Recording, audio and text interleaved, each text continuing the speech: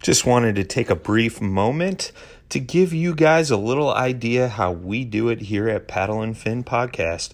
We use the Anchor.fm recording platform. Super easy, distributes our podcast to many, many different platforms. There's creation tools to allow you to record and edit podcasts right from your phone or computer. Check out Anchor.fm or download the free Anchor app to get started.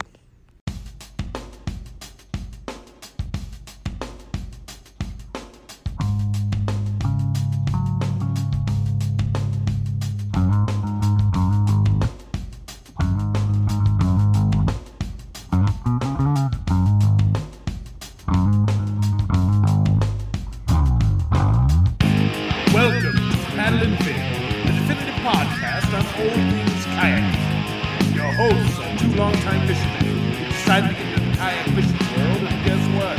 They're taking you along for the ride. So buckle in and welcome to Paddle and Fin.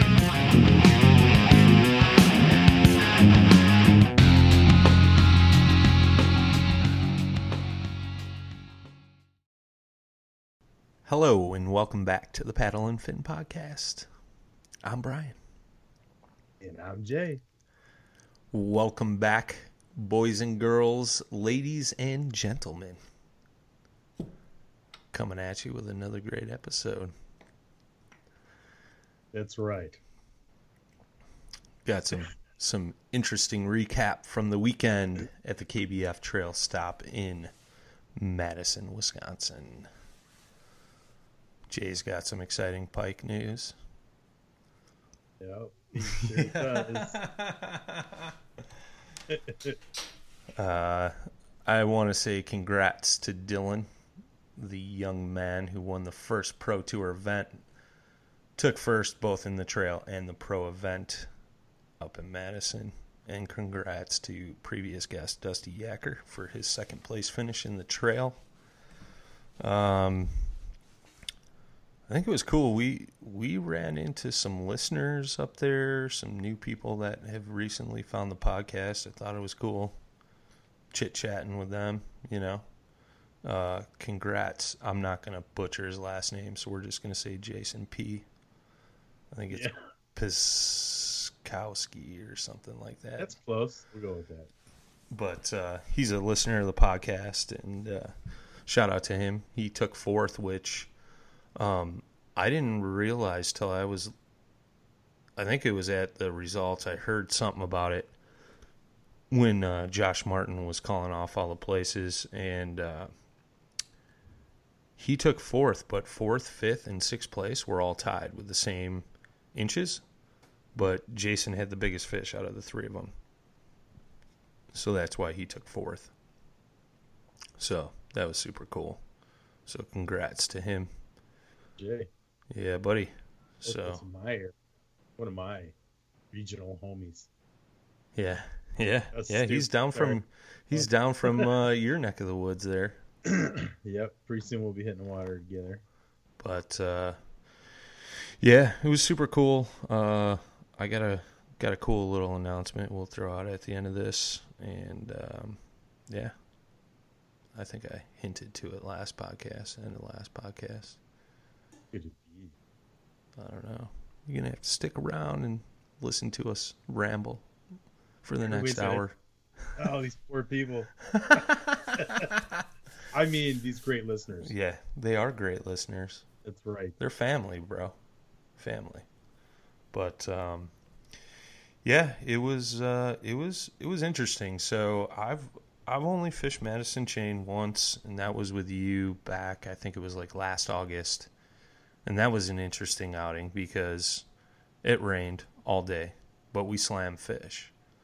And we were fishing Lake Wabeesa that time around, and we caught some quality fish. I remember catching 16, 17s, and I think my big one of the day was like 18 and a half or 18 and 3/4 or something. But the water levels were up when we were there. I think the whole chain was no wake. And yeah, and I think that made a huge difference fast forward to this past weekend. Last Sunday I had fished up there before the tournament with shout out to Alan Reed from Indiana, and the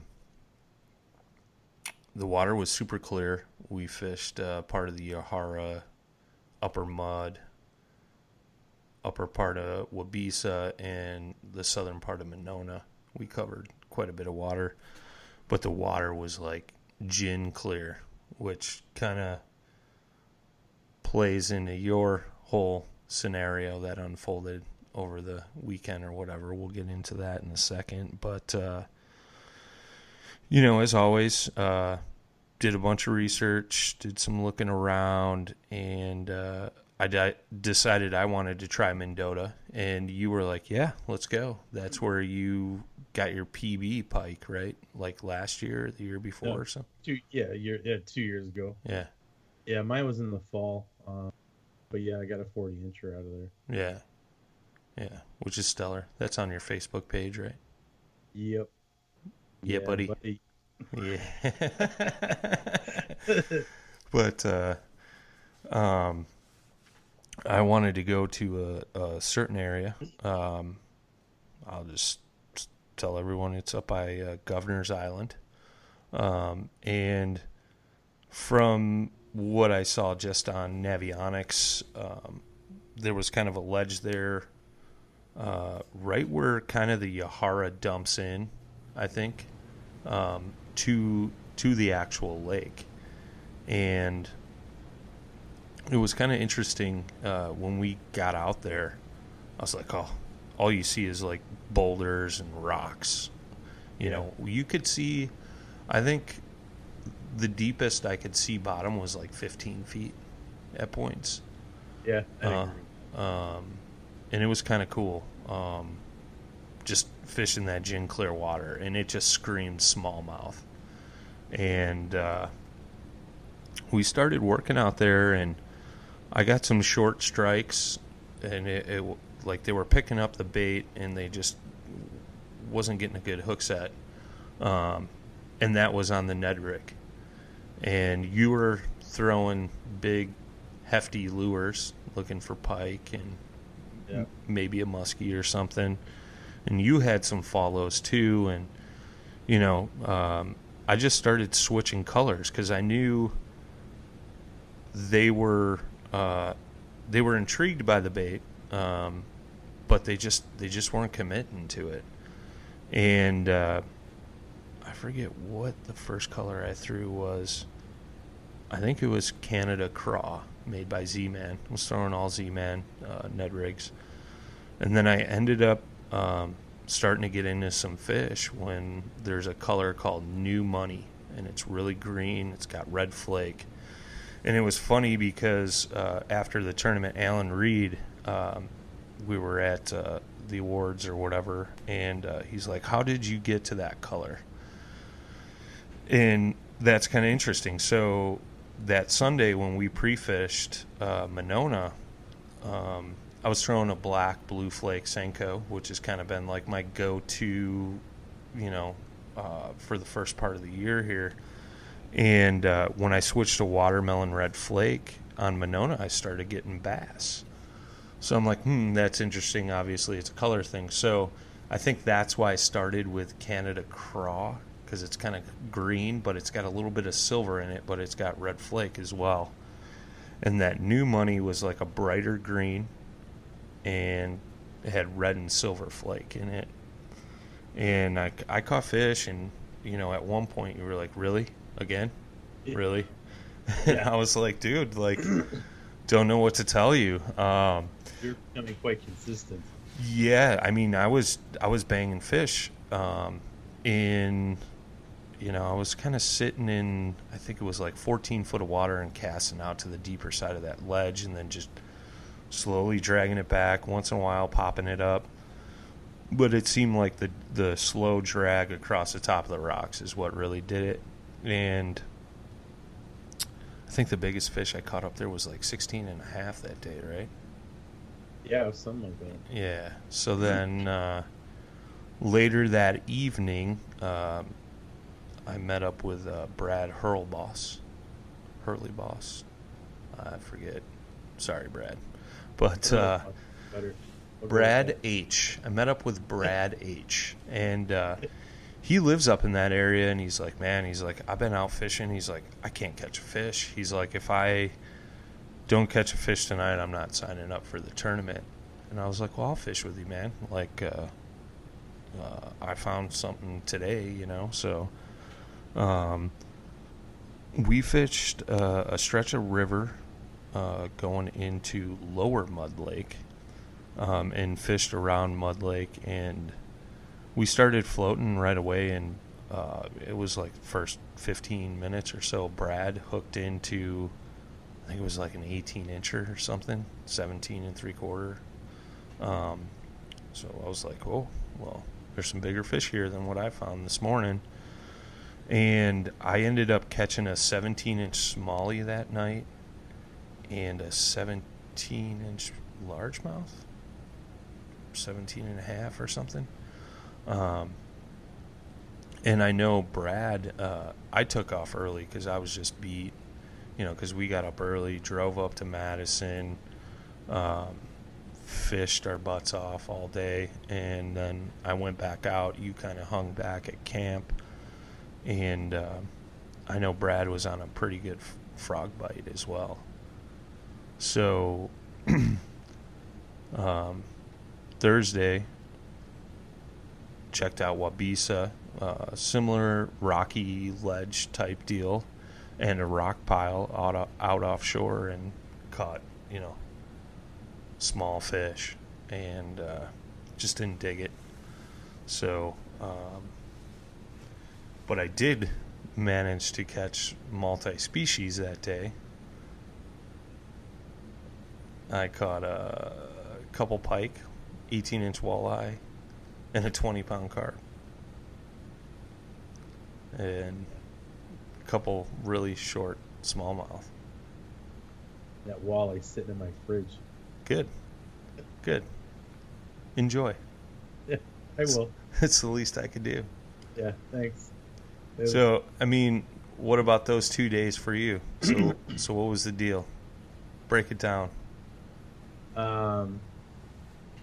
Well, where do I begin? Yeah, so I went out there swinging for the fences as I normally do. And, so what, the first day we were out there, we were out in Mendota, right? And I was fishing with you, and I was fishing that same part you were, just a little bit off. We were, spaced apart, not side by side, of course. But I was probably getting down to about 20 feet, sometimes 25, but I would say 15 and 25, and I was running some inline spinners because they were heavy enough to fall the quickest and to track at those lower depths. I was throwing like 1.5 ounces, and that'll stay down there as a rooster tail redhead. And I also threw this other one that was it was basically just white, let's call it. And I was getting a lot of follows. And nothing would commit. You'd just see a fish coming out of the depth, and it was pretty cool. It would have been better if he would have bit it, but the closest I came was like a walleye, I think, on those spinners. And then I would went way across to the Yahara, because that's actually where I caught my PB around roundabouts in that area. But it's springtime, there's like no vegetation, so I was searching for vegetation over there. And what I did notice is that once I got over that flat, as you transition from where we were to the flat, it got murky, and it was darker water. It wasn't clear anymore. So I thought I'd have a chance, but I was working everything. I mean, I even went into the Yahara and was working this 6-foot hole, and I couldn't get anything to bite.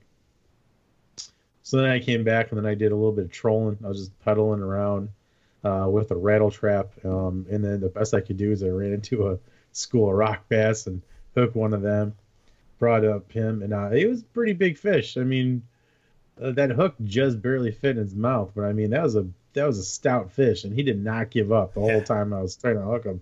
And he's like, "Whack, whack, whack," like making weird noises. I'm like, all right, dude, you're going to be gone in a second. But I did have an inkling. I'm like, maybe we should eat this guy. Like, I was like, I'm sure you guys, everyone's gonna be catching these today, but I'll let them go. But yeah, so for me, I didn't get anything that day. There was a pretty large follow I got, but it wasn't enough to collect on. I figure eighted probably about 8 times with fish underneath me. I don't really think any of them broke 40. I just at that point was just like, I don't care, just something bite the damn hook, just so I can bring something into the boat. And then the second day we went to Ibiza, and it's kind of the same scenario. I think I only had one bite, and I really wasn't even convinced until I saw the plastic, because I had that Krabby Bass Sonic shad, and I used it the next day after that. I was like, oh wait, there's bite marks on this thing. Yeah, I was like, yeah, there was some gnarly teeth marks in that thing. I was like, oh, I did get a bite, okay, because I got so used to the grass, but I knew for sure that pop, pop, pop, like it was just the way pike just kind of hit stuff, and anyway, I didn't catch anything. It was just like, again, when you're swinging for the fences, you're definitely going to come up empty more of the time than you're going to catch. Yeah, yeah. But and then at tournament day, I went back to Mendota. Same spot, same things were happening. Just some follows, figure eights, nothing, just nothing. And I started to put the pieces together a little late in the game, but I also wasn't prepared. And what I did notice is that all you guys were catching pike everywhere. And then the one common theme was clear line, because everybody had a leader of like floral or monofilament, and then using smaller type baits. Some people even like Ned rigs and plastics. But that was the ongoing theme. So again, it's springtime. Every now and then, I know these things are hitting big stuff, but this was one of those times. But I think the one correlation with the clear water, and that was the other thing, like I underestimated. I'll even say I was just cocky about it, because I've always done well on the chain, well enough anyway. I mean, it's like where I enjoy myself. Sure. And not that I didn't this time, but it's a lot more fun catching fish. But the ongoing theme, again, because of that clear water, I'm running steel leaders. I have the titanium leaders, which are very thin, but they're black. And then I have steel leaders that are silver and a little thicker. Apparently, that probably had a lot to do with it. That's my opinion on that. If you don't think so, leave us some comments on this. Send us some emails. But I haven't dealt with gin clear pike. Although when I caught my PB that day, it was gin clear, and I was running a leader, and I was running what's called number 5 Mepps Fire Tiger spinner with like a white bucktail, and that was at the end of the day in the weeds. So that maybe has something to do with it too, because when you're running off these ledges, there's no weeds. There's some, I guess, but there's not many, and it's more rock. So you kind of got to work the structure rather than the vegetation. But I think there's a clear correlation on what not to do in gin clear water, and that was a perfect example of that. I didn't come prepared to throw anything other than what I was going to throw. Again, swinging for the fences. Plus, you needed stuff like when you throw the smaller stuff, generally it's lighter weight anyway, so it's hard to track that stuff either way. So, I'm not making excuses, of course, but I just, I thought heavy stuff, run deep. What? I just want to make a point. So, fishermen are so stubborn sometimes. Yeah. Like, I caught 2 or 3 pike, and I was like, hey, man, you want some of these swim baits I'm using? You were like, no. That stuff works. No. Yeah. So I think it's just kind of funny. Like, I just thought about that now. Like, as you're talking about this, I'm like, man, I offered him to use some swim baits that I caught like 3 pike on. Like, yeah.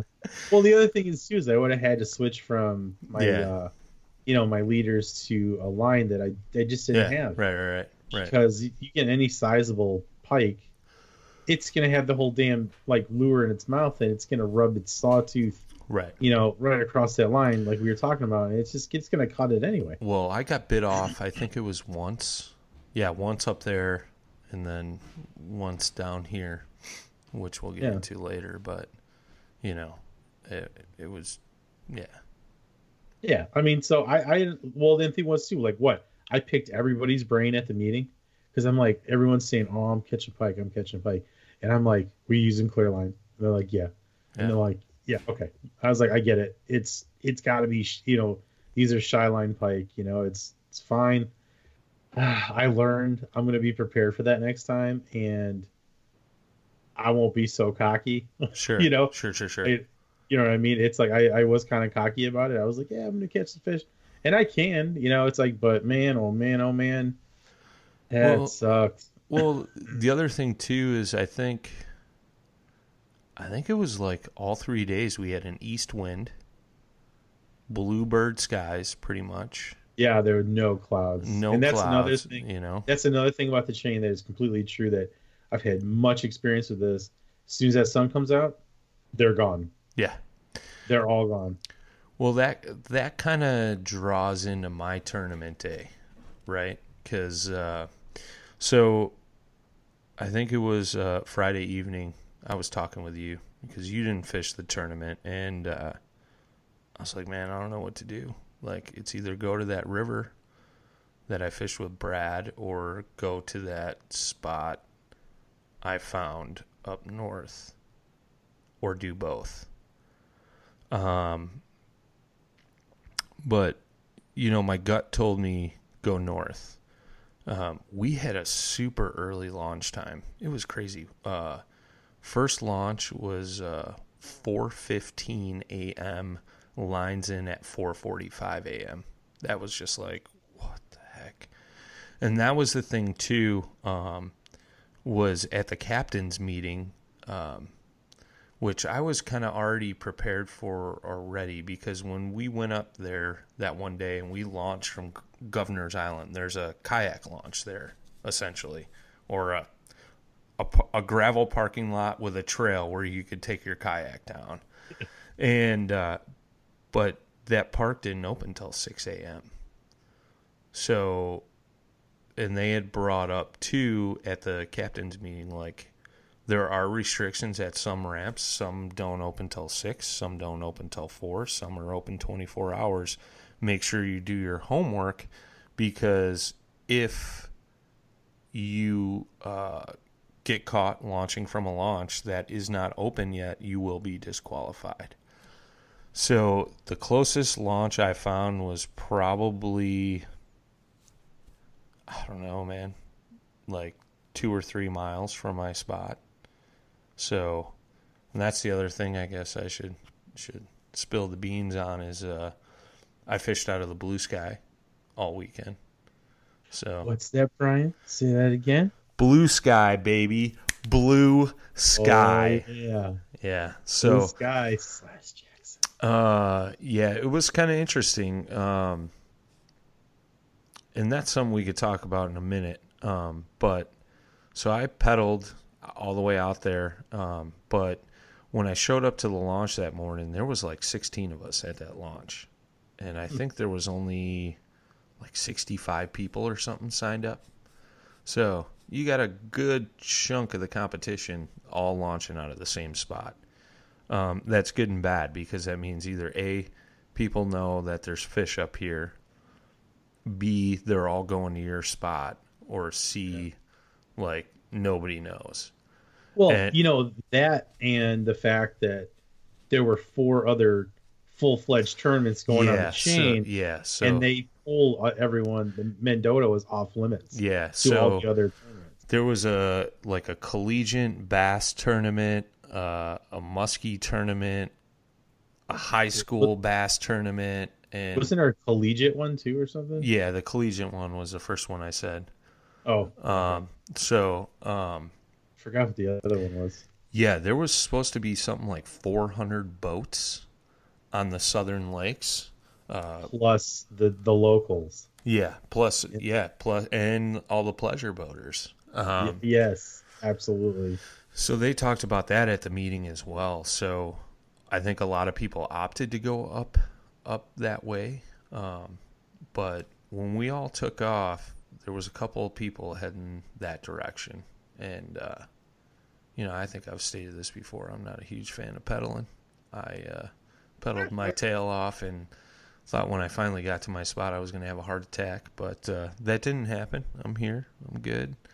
But it was funny. I know there was like 2 or 3 guys in Hobies that went to the left of me. And I think one of them was Don Thompson. And then there was like 3 or 4 kayaks that headed towards where that launch on Governor's Island was. The Dylan, I think his last name's Fuqua or something, Fuqua or something, the kid that won it, he went directly to the right because him and his dad were sitting there. Well, they stayed at our campsite Friday night, so we got to chat and really get to know Dylan, and we can get into that in a second as well, but he's like, I got a feeling we're all going to the same place.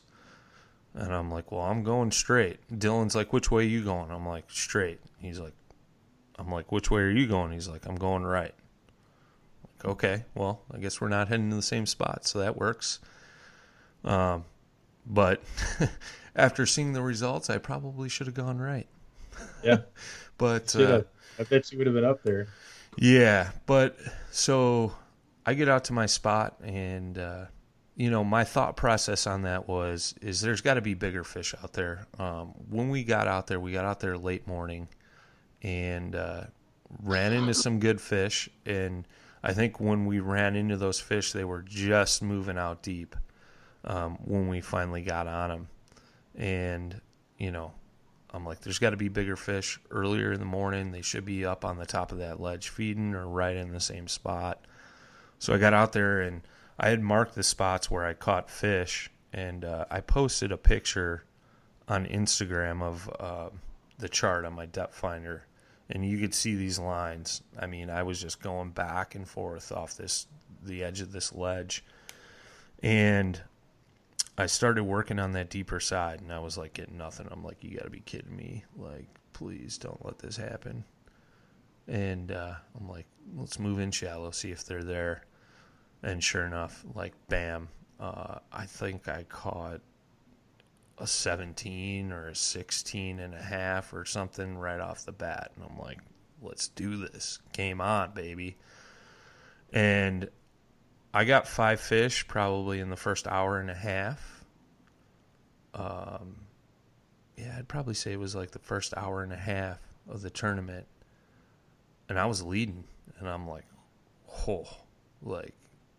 because there was a lot of chitter chatter. Like, I don't know, man, I've just been catching like 14, 15, 16-inch fish. Like, I can't find any big ones.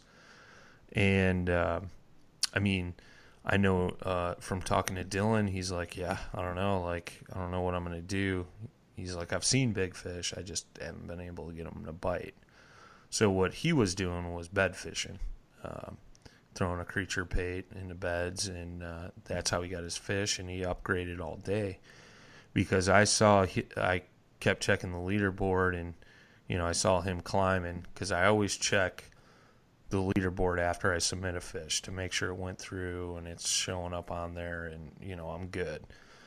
And I'm going through, and like, I was leading half the morning. I think I texted you, and I was like, dude, like, holy crap. And you were just like, keep it up, man, like, keep going. But going back to what you were talking about, once that sun gets up, they like disappear. Everything changes. And that's definitely what happened. So, like, I would catch a bunch of fish, and then, like, all of a sudden, nothing. I'd move out a foot or two, and I'd start catching fish again. And I caught a bunch of fish. Like, I did upgrade once. I think I had, like, a 15 and a quarter, 15 and a half, and I upgraded that to a 16 was my smallest fish. So I ended up with a 17 and 3/4, a 17, I think it was like a 16 and a half, 16 and a quarter, and a 16. And, which was a solid bag. And I just could not find another fish. And I moved spots. I went down to that river spot. I caught more fish, but nothing over 16. Well, nothing over 14 to be exact. And I ended up running into Brad down there, and he's like, I just caught my 5th fish.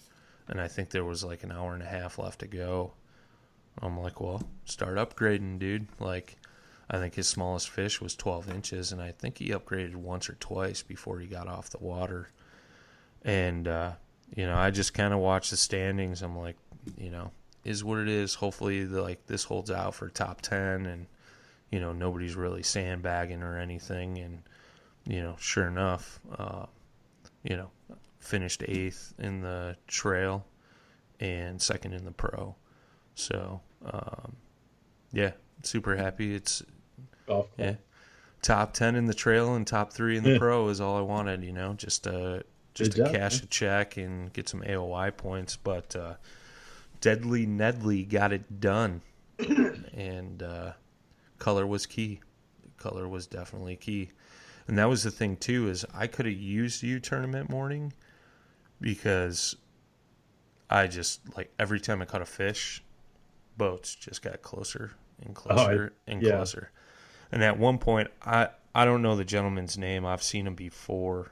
I forget where it was, but he was fishing in a Hobie, and he was fishing in close and then slowly worked his way out to me. And I'm sure that's because he saw me catching fish, but he was drop shot, and I saw the rig he was throwing. It was like a drop shot with like a white small like fluke or swim bait on it, and he wasn't catching anything, and he ended up taking off. But at one point we were probably, I don't know, 60 yards from each other, fishing that ledge, and this guy, these 3 guys in a boat, like, pull up and like stop like 80 feet in front of him.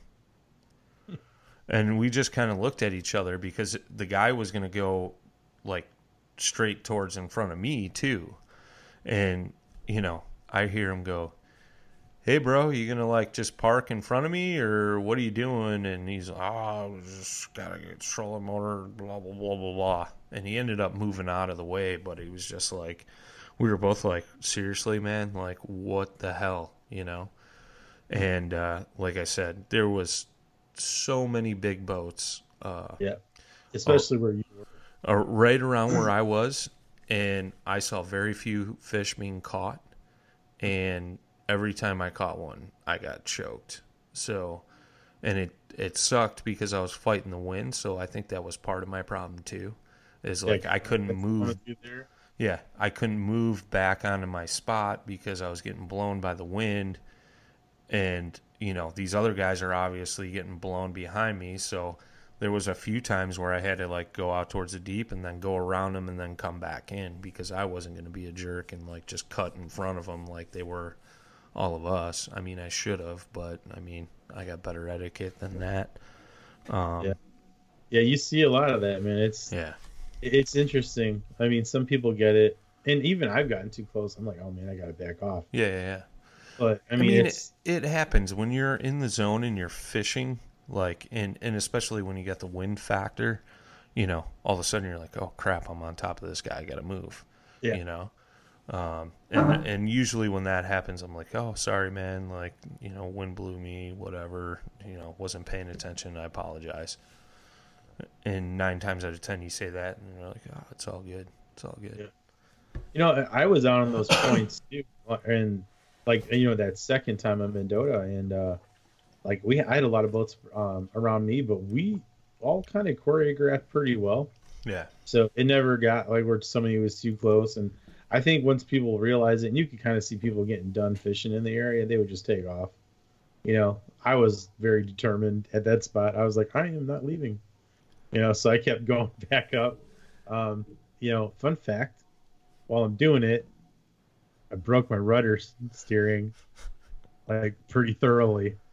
I lost one track bar on the side, and then I lost the right one. Then I was screwed. My rudder got stuck, like bent. I was like, in my pedal, they were just going like a right turn. I I was like, I did a couple thrusts. I'm like, okay, this is gonna be great.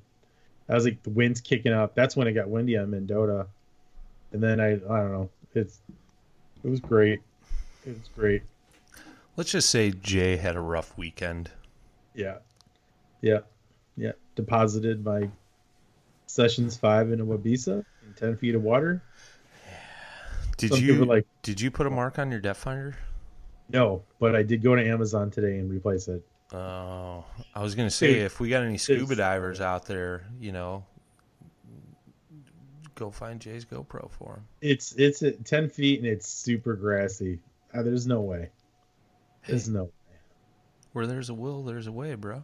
Yeah, well, it's got a tripod on it too, so if it's like brand new. Go find it. It's over there. Oh, man. It's right out of like where not where the launch is, but that other spot that's a little further away. Yeah. Just follow the weed line.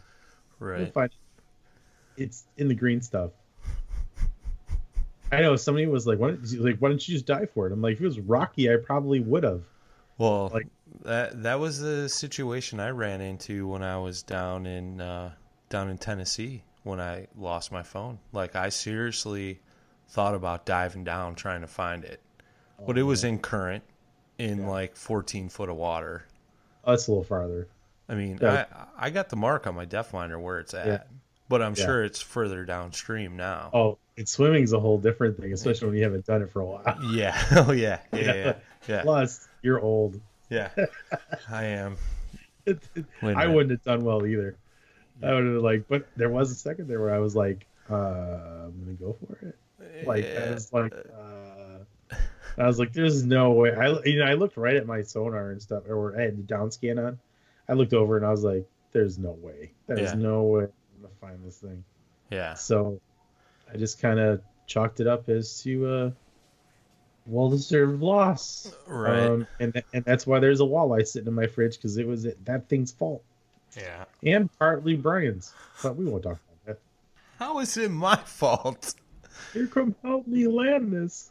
Hey, I was thinking food so I could feed you, Yeah. man. Yeah, I bet. It was just what a trying experience. Sorry, Jay. Yeah. Sorry. It happens, I guess. Yeah, yeah, Dylan was throwing a white creature bait on those beds. He figured out that they would bite that, and he was using white so he could see the fish actually pick it up, which is something you should do when you're bed fishing. Usually those fish are aggressive and they just want to move whatever is intruding their space off the bed. And he upgraded several times throughout the day, and I think Dusty was doing something similar. I briefly heard the two talking, so I don't want to say exactly, but I'm pretty sure Dusty was bed fishing as well.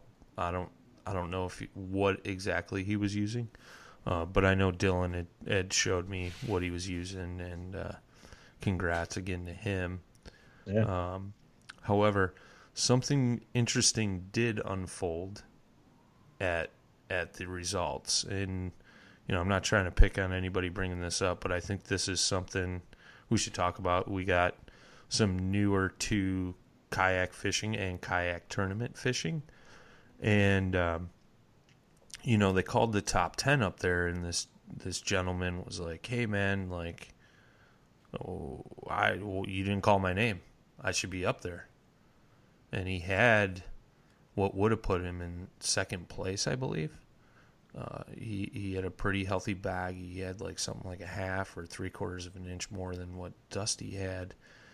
And they were like, "All right, hold on, let's see what's going on." And supposedly the gentleman had an issue uploading fish, like it wouldn't allow him to upload to the tournament, the trail tournament. And so what he did is he took the photos and he uploaded it to the Wisconsin Monthly. And I think he thought because like the identifier, the timestamp, the location would be attached to those photos, they would just assume like that was for the trail event. I don't know. But You know what? Come to think of that, though, there would be like two distinct different numbers. So if he was fishing the monthly would have different numbers than Well, this right, KBF trail tournament. right, right. Now, I mean, okay, so keep telling. Sorry, I'm just so bringing that up. well, here's my thought process, and then you can think about this or chime in on this. So yeah, indeed, there would be two different tournament identification numbers. One for the Wisconsin Monthly, one for, and I'm assuming it was the Wisconsin Monthly. I just heard monthly through some chitter chatter, and then the actual trail event would have its own separate identifier number. So he uploaded those photos to the monthly. Now here's the problem. He never called the tournament director. He didn't bring it up at check-in. And he didn't get those photos uploaded by the upload deadline. So he waited till the awards, and he never saw his name on the leaderboard. I mean, obviously he was looking at the leaderboard because he knew he should have been in the top 10. So why wouldn't you say something? And that's where it all comes from. So now the upload period is already passed, and now you're bringing it up? Mm-hmm. So, that's the thing, is nobody knew about it, and I'm sure whoever the judge was for the trail is someone different who judges the monthly. So, I mean, the monthly person, like, sometimes it could be days before they approve your photo, It's not like instantly. And I think Amanda Brannon, she works for the KBF, was the person judging photos, because they said, all right, hold on, let's figure this out. And they called Amanda to figure it out. And then the guy explained what he did. And, he was like, well, I believe he was talking to Derek Aiken. And he's like, well, did you tell anybody? And, I just stepped back. I was like, this isn't my place. Like, you guys figure it out, whatever. So they ended up, there's a 48-hour dispute period with KBF. But, after talking to a couple of guys, we're all like, I really don't think that's going to fly. No. Here's the biggest thing about it. Like I said already, the monthly identification number, code, whatever, is gonna be different from the trail series. First and foremost. Second, if you ever have trouble with your app, you should call somebody right away. Right. Because you and Brad said you had some issues with uploading. You had to hit the button like 8 or 10 times to get it to take, right? So, but here's the other thing. If you're doing one of these tournaments, you're going to tell me that you're not like insanely fanatic about the app and making sure you're on the right, the right tournament. Everything about it would scream like, hey, you're on the right thing to be submitting your photos. Again, if you're having issues, they have a phone number you can call during the tournament. Let somebody know in real time that you're having this issue, and then save your pictures, obviously, because then you're prepared. Okay, this is failing. I've got to upload as soon as I get to somewhere where there's some Wi-Fi or something. Or, again, call them and tell them I have issues and I have my pictures. You got a lot of time for that. Now, when you show up, you already know you have this issue. Right. You know that you're not putting your pictures on the right tournament. Tournament page, and you don't want to keep that a secret. Yeah. You just don't. Right. I just don't. Me personally, it's a lesson learned for that guy, but sure. I'm not saying the dude's cheating, of course. I'm not saying that, but no. Neither am I. It's not. It's not coming together for me. I don't know. I just don't know. Yeah, it just didn't make sense. Like, why would you upload them to the monthly? Like, Unless he did it on accident and didn't realize it. I, That's the only thing I can think of. no, because and this is all hearsay too. So I'll say that, but who I talked to had talked to him directly, I believe. Something about like, when you pull up TourneyX, it shows the tournaments you're enrolled in. And when you go to upload and you got to click on that, the trail event wasn't even on there, supposedly, from what I understand.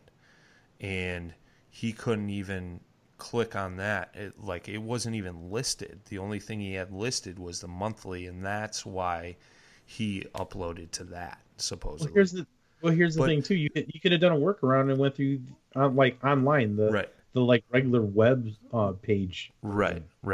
Well, not only that, but you take your photos and you get to check in, which I remember when he showed up, because I showed up early because I got off the water a little early. I knew I wasn't going to upgrade any fish where I was fishing. I had to use the bathroom too. But the real reason. yeah, that was the real reason. But I got off the water like 20 minutes early, and I got to check in fairly early. There was hardly anybody there, and I remember he got there fairly early, and why he didn't say anything to Susie or Derek Aiken, and that's the other thing too is. Not to sidetrack, but this was hosted by Great Lakes Kayak Fishing Series. Susie Roloff was the tournament director, and Derek Aiken was a co-director, and I thought they did an awesome job, put on an awesome event. Pizza Hut donated like 40 pizzas for the captain's meeting and the weigh-in. So we got fed, we got beverages and goodie bags and stuff. So thank you to those guys for doing such an awesome job. But why he didn't talk to those people or make a phone call? Like, that's the thing. Like, when I lost my phone at Nickajack, the first thing I did was I got to shore, found a guy with a phone, and called the tournament director. And I was like, hey, what's my options? Like, this is the trouble I'm having. I know you're busy right now, but unfortunately, I'm in a situation. And that was the first thing I did. And I took my photos on my GoPro, and he told me, this is what you got to do. You got to get those photos uploaded by whatever ways you need to do it in order to have your fish submitted. So I had to get off the water early, drive to my laptop that was an hour and something away, and get my photos uploaded before the deadline. So that way, at least I had my 5 fish submitted, So I'm not like bringing this up to like pick on anybody or anything like that. It sucks that I even have to put that disclaimer out there, but we always talk about learning from our mistakes, right? And this was a mistake that a gentleman had, and it was a unique situation. So that's why I'm bringing it up. So I mean, the moral of the story is, if you have any issues whatsoever on the water, any issues, call the director, let them know what your deficiencies are, right. What issues you're having, especially if it has to do with the app, because they can probably go in like the background, make sure that in this case that your name's on there, or that the actual link to the tournament is on the app. Sure. They can help that. Meanwhile, you've already taken those pictures, so you should be good to go. Right. And if worse comes to worse, you can arrive at the scene, and whether you do it from a laptop or maybe you can do it from the cloud. I don't know. I'm just saying. Right. Or do the roundabout. Don't use the app. Go to the website, ask, or what's it called, sign in and work through it there. But there's other avenues to let somebody know what's going on. You just can't keep it a secret. They're not going to know. Yeah.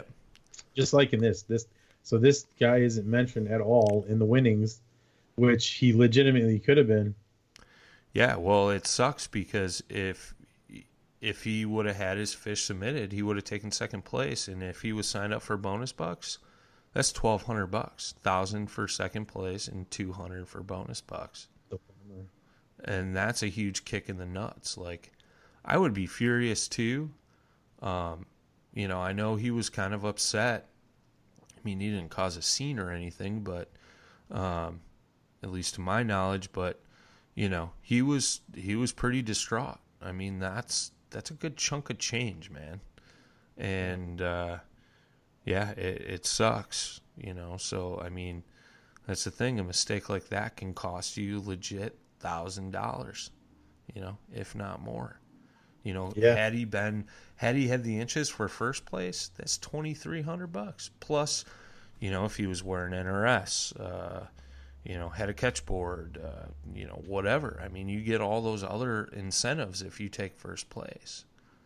So, I don't know, man. It's a bummer and it's an unfortunate situation, but I thought it should be shared. Well, I wanted to say this too. Like, this is something similar but different. So I actually got a second place spot in the river bassin tournament once.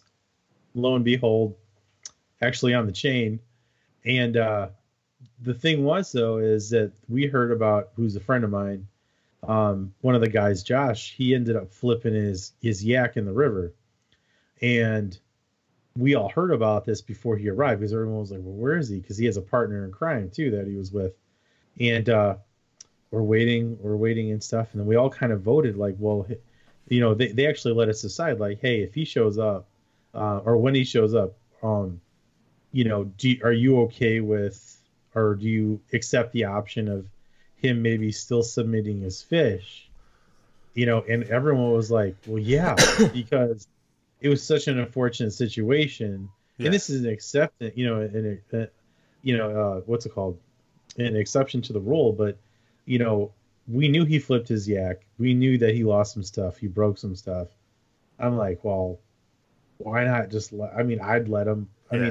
It's make his day a little better. Yeah, dude had a rough day on the water. At least throw him a bone, Yeah, and he shows up. He's like, oh, I got my phone. I'm like, oh, you can submit your stuff. And he's like, no, it's an Apple. So that's internal memory. Phone wouldn't turn on, so it was done. So had he had a Droid, he could have taken an SD card out, because they're waterproof. And so that you should know that too for fishing. But we would have let him submit his fish, and then when he told me his fish, the sizes he had, he would have taken second. Yeah. He would have bumped me down to third. But that's a testament to it too. It's like we knew what was going on, and then some decisions were made. Granted, $1,000 wasn't on the line, but just I don't know, just because we're all fishermen and there's kind of a creed that a lot of us accept. Between we want to keep it as fair as possible. Sure. With kayaking, it's you're gonna flip every now and then. Yeah. It's not a matter of if, it's a matter of when. Sure. But I mean, like I said, it was similar, different at the same time. So he did let somebody know. We did find out, and he could have saved his own day. That he could have submitted his fish, but electronics failed, and that was that. But I mean, point being, he alerted people. We knew, and people started making decisions based off of that, and that could have been something too. Right. It's like, so that's another thing. Even though there's rules in place, there's always an acceptance to the rule. Yeah. Right. Am I saying that right? I feel like I'm not saying that right. An exception. Exception. I keep saying acceptance. You know what it is? I don't have any moonshine. Exception. I need my brain juice. But I mean, yeah. So an exception to the rule. Although KBF is a little more harsh, but my point is you gotta let somebody know what's up. Yeah. It's like, and plus they need to know where you are anyway. So, if something's going sideways, let somebody know. Yeah. I mean, that's just the biggest thing, is just keeping people in the loop when you got issues. And, let's be honest. I mean, apps crash, and I think they had an issue at the national championship this year, the year before, and stuff like that, where like guys can submit their fish and stuff. So, they worked it out. I mean, especially when you got a ton of traffic going all to the same app or website, so to speak, like those servers can only handle so much. And I remember watching like one of the weigh-in days or something for the national championship, and Hoover had said that Tourney X had brought on some more servers so it could handle all the traffic and stuff like that. So they were working out kinks. I remember seeing a Glenn Blanchard video when he was fishing it might have been a KBF event out in California earlier this year, and he was having issues uploading his fish, and then all of a sudden they called him and they're like, well, your uploads are working because you just submitted the same fish like 7 times. Oh. But he had already called them and said, hey, like, I'm having an issue. So they figured it out when they saw the same fish 7 times. So he's like, you should be good. But what it was is he would upload the fish and it would get uploaded to Tourney X, but it wouldn't show up in his like live well or stringer or whatever. So, I mean, those things do have issues. So if you have an issue, and that's why, KBF, you got to go through the rules addendum for every tournament, and it'll list boundaries, it'll list submit times, it'll have the tournament director's phone number on there, or the people you should contact if you have a problem.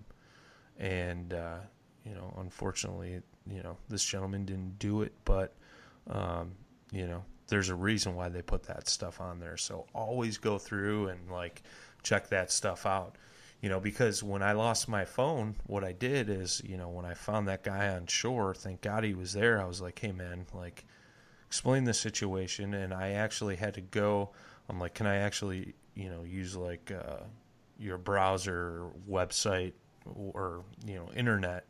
I'm like, I have to find this phone number. And that's what I did. I went to Tourney X, went to the event page, found Richard Penny's, I think it was Richard Penny's phone number, called him, and, he picked up, and, we figured it out. That's what you do in that kind of situation, or any situation where you're having problems. So. Yep. Sometimes it doesn't work out. But it's part of the game. Yep. Yep. Yeah, I mean, you can lead a horse to water. Don't mean he's going to drink. Yeah. Well, hey, you know what? Let's segue over to the Blue Sky. So now, because I want to hear you talk about this thing, how would you love it, and when that banner's coming down. I'm gonna get you a Blue Sky just to put over it. That banner. Yeah. Bye. I want one of those fancy Blue Sky shirts you were wearing over the weekend. That looked pretty nice. Yeah, I had that before it even came out. Anyway, so we're talking about the Blue Sky. So you've now had experience on the Blue Sky for quite a bit of time, quite a bit of miles, with the Prop 2 blade.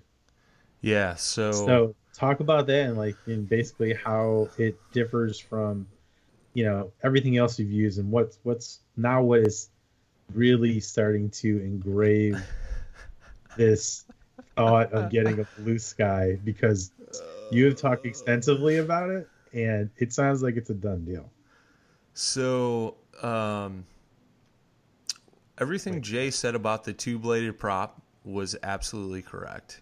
I think we talked about we had guests the last 2 episodes. I think it was when you went up to Fremont Lake and you tried it out and you were like, holy crap. And I know, I talked to a couple of guys at the shop and at Rocktown Adventures, and I was like, I don't know. Jay says it's like that was what the problem was. So, like, I decided last minute. I worked at the shop Wednesday night and was talking to Travis. Shout out to T-Bone. Happy birthday. Travis's happy birthday, buddy. And we just did a little float trip today. But, I was like, hey, man, anybody demoing the Blue Sky this weekend? He's like, nope. He's like, you want to take it? And I was like, yep, I'm going to fish out of Blue Sky this weekend. And I said, but we need to put a 2-bladed prop on it. And he's like, they didn't send it to me yet. And I said, well, there's one on the wall. So when they send it to you, we'll put it back in the package. So we swapped out the prop right then and there. And we launched out of Governor's Island, and it was the same thing. I think I got 3 pedals in, and I was like, holy Nikes. And you just started laughing. You were like, I told you. But, yeah, and I know Ricketts talked about it. Shout out to Jason Ricketts. He had talked about it, and what a huge difference. Like, that resistance in that Jackson drive just isn't there anymore. It was like smooth pedaling, regular, steady cadence pedal. I'm definitely not as fast as Ricketts. He's probably in more shape than I am, but I was getting like 4.2 miles an hour, which was cruising. I mean, if I really pedaled, I could get over 5. But, then I thought I was going to have a heart attack, like tournament morning. So, like, when my legs got tired, I, like, actually leaned over and started pedaling with my hands just so I could get to my spot before everybody else. I was so worried about it. That's dedication, folks. But, dude, what a huge difference. I've talked about the PDL drive before. That drive is like super torquey and quick. The only thing like I didn't really like about the PDL drive when I took it out on the Predator was it's a fixed.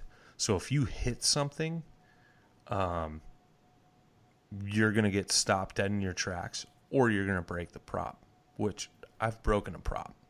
Because when that thing locks down, I took it down there when I fished Banner Marsh for the KBL makeup event for St. Chris, I think it was. And did you go down there with me? The Banner? Yeah. The second time?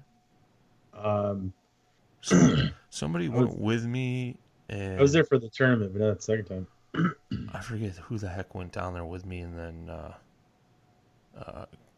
Chris from the KBL lives out here in Rockford, Menace down there. Either way, when you stand up in that thing, I think I had like kicked, or when I moved my foot, it unlocked the drive from being in the locked position.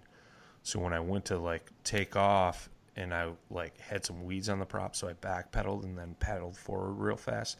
That whole drive popped up, and one of the blades broke off. Ooh. So, and not only that, when you go into shore, you got to like mess with pulling that thing up and getting it set up right, so you're not dragging it or whatever. So that's what I didn't like about that. What other pedal drive have I taken out?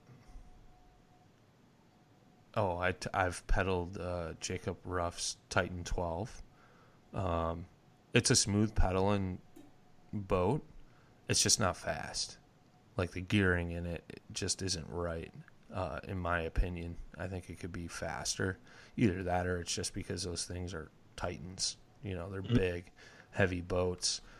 And they got kind of a goofy hull design, so they don't, move through the water like an actual like kayak. But the flex drive actually played a part. So I fished that river, and what Ricketts said about fishing rivers is legit. I was floating, pedaling through 1.2 feet of water and never touched bottom. The only time I touched bottom was when I came into shore and that flex drive kicked up into the hull, or I pulled it up. The boat is super slick, man. It's definitely a head turner. A lot of people look at it. Don Thompson made a comment to me right before we took off. He's like, "That thing's like cheating." I was like, "It's no different than your PA-14, bro." And then he took off. So, but it, like Ricketts said, it's not a kayak. It's a boat for sure. It's different. It's kind of in the kayak family for sure. But it's different. And, a lot of people think you got all this room to move around and stuff, which isn't necessarily true. Like, yeah, you could swivel the chair around and go back to your black pack, which I had mine strapped to the back. I had my depth finder mounted to a Yak Attack cell block, and I had a Yak Attack switchblade running the transducer. And that was on the side rail there. And, you know, with that pedal drive in the front, you can't really move around a ton.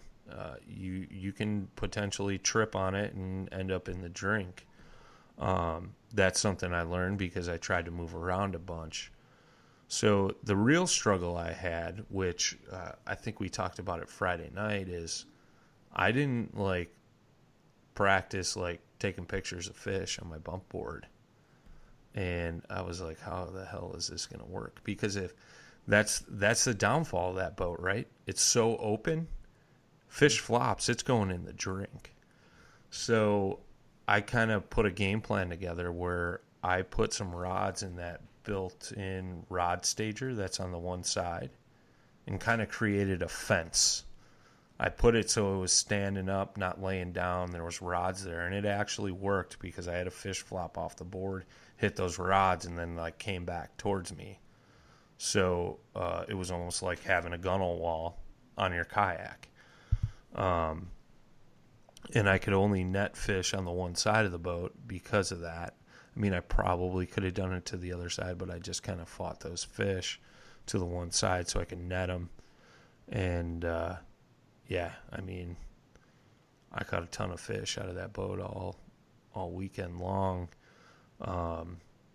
You know, so there are some things that you wouldn't think about, you know, being in a traditional kayak and looking at that, being like, oh, that's just a floating barge.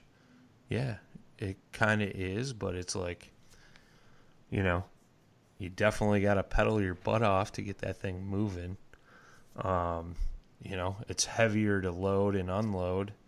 However, I did get a pretty nifty little system down for it where I could get loaded up. But not only that, I could leave most of my stuff set up. So I could just pull it out, drop the landing gear, pull it off the bed extender, and wheel it away. So, super impressed, man. Kudos to Jackson for really going through it. You know, obviously I'm not a Jackson guy, so that's an unbiased position. What do you mean you're not a Jackson guy? Well, you are in my eyes. Might have to put in a phone call to Aaron Steiger. Oh, he doesn't like you that much. Yeah, but I was super impressed, man, and it was funny because me and Ricketts were texting back and forth. He was like, "Kill him in the blue sky, bro. Like, you got this," you know, because he was asking about the leaderboard that morning or something. He had texted me about something else. Or maybe I screenshot the standings and I sent it to him. And so we were chatting back and forth via text all weekend about it. But, yeah, it's super cool, man. I just got to figure out how it'll work, you know, as far as transport with mobile HQ and all that stuff, because we actually had to put that thing on the roof rack on top of the mobile HQ trailer several times, up and down. Yeah. And that's not the easiest thing in the world. It's actually quite wonderful. Jay's pretty strong now after the weekend. Yeah, that's not. I don't even like putting my own kayak up there, let alone in that thing. Like, it's a matter of fact, when like you're like, "Hey, we're taking mobile HQ," I'm like, "Okay, Kilroy, it is." No pedal drive? Nope, no pedal drive. No, I'll stick with paddle. Yeah. It's, you know, I would say you need to get that tray. Yeah, something. That slide out thing. I'll figure it out. But yeah, I think a blue sky may be getting added to the collection. I have to say, man, it looks good on you. What can I say? I can't turn this off, like you say. I just can't turn this off. I guess that's applicable right now. Yeah, so yeah, it was it's cool, man. It's a great boat. I dig it. I enjoyed my time in it, and you know, we came home from Madison, went out on my home lake, and you got some redemption. Yeah, I caught a lot of pike, probably around 20. Yeah. I would say it was like after I figured out exactly what they wanted, it was like the icing on the cake. Because I mean, you remember when we were leaving? I'm like, so we're gonna. I was like, we going by Scotty's? We're gonna go by Delavan, or are we going to your house? Like, we're going by your like. I was just like, I need to go somewhere because Yeah. my mojo just didn't seem like it was there, and I'm like, I've been striking out lately, and you know how that goes. It's just like, man. Yeah. But I'll tell you, it was fun being on your lake, and especially since I missed like those first 5 pike. Yeah. Oh, yeah. I was like, do I even know how to do this anymore? You know. And then once I nailed down exactly what they were hitting, just by Right. trying a few different things out, I was like, this is perfect. Let's do this. So what were you tossing out there? Because I'm not even sure I knew what you were throwing. Well, I started off with the a Krabby Bass Sonic shad. It's like a 5-inch soft plastic bait paddle tail with a half-ounce underspin. I was throwing that. I was getting some hits. I actually hooked a fish, but couldn't bring him out of the weeds. He got away. And then I was like, well, let me start throwing the white chatterbait just to see how that works. And it's a Z-Man. I think this was a 3/4, no, 5/8 chatterbait with the 6-inch swimmers shad, whatever the hell the thing is. Another Z-Man thing. Anyway, I started throwing that. I was definitely getting fish. I lost some fish. Of course, these are one hook type lures, so it's not a slam dunk every time.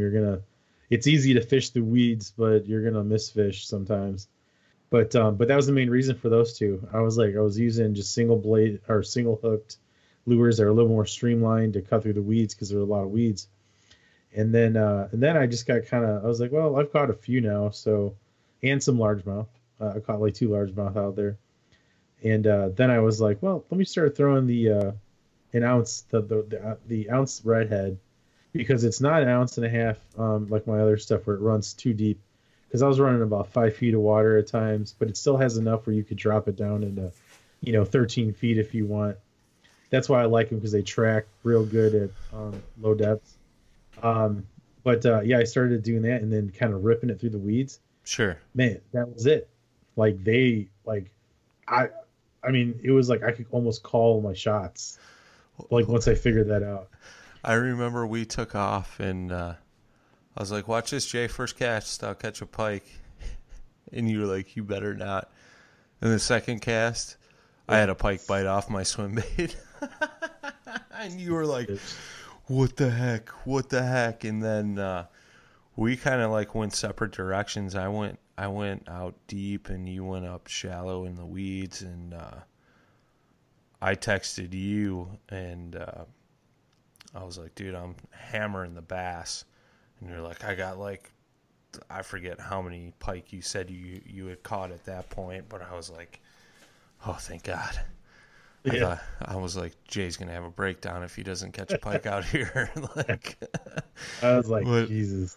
yeah, it was cool. We live streamed on the Instagram. It's probably not up there anymore because I think that only stays up for like 24 or 48 hours. I forget, but of you landing probably one of the biggest ones you caught that day. But also I streamed too. I was catching some chunky bass, like 16s to 20s out deep, like females, and I was trying a new technique that like I'm not super familiar with, and I remember I was telling you, and you're like, "What? You've never thrown a shaky head before?" Yeah. And I was like, "No, dude. Like that was one of the things I wanted to work on this year. Like I've been doing a ton of finesse fishing, and obviously it's been, working well for me. But shaky head was one of the things I wanted to like really start working on and dialing in. And dude, I was just hammering fish." And I remember the Godfather had called me at one point, and I had my cell phone on speaker in my life jacket pocket, and it was like every 4 or 5 minutes, I was like, oh, another one. And he was like, dude, he's like, I remember at the end of the phone call, he's like, well, this was the greatest live fishing show ever. Next time you're out, let me know. I'm going to call you, you know, because I was taking pictures and sending them to him and stuff like that. So it was pretty funny. But, you know, I did a live stream about, you know, just expanding the toolbox and trying new techniques and things like that. So it was just one of those things, you know, once you start dialing things in, man, it's just another thing to add. So Yeah, it's just like I wanted to figure out what they were hitting exactly, and yeah, or what they would anyway. And I think I got pretty close to it. I mean, you saw me off that one grassy point. sure. I caught like 4 fish, like in the same spot. Yeah. You know? You're like, dude, another one. Oh, Yeah. another one.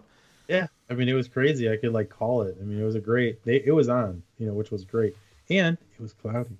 I was like, oh, Jay got his mojo back. Yes. I was so upset when we got there and the sun was out. I was like, really? Yeah. I was like, I can't even get away from the sun.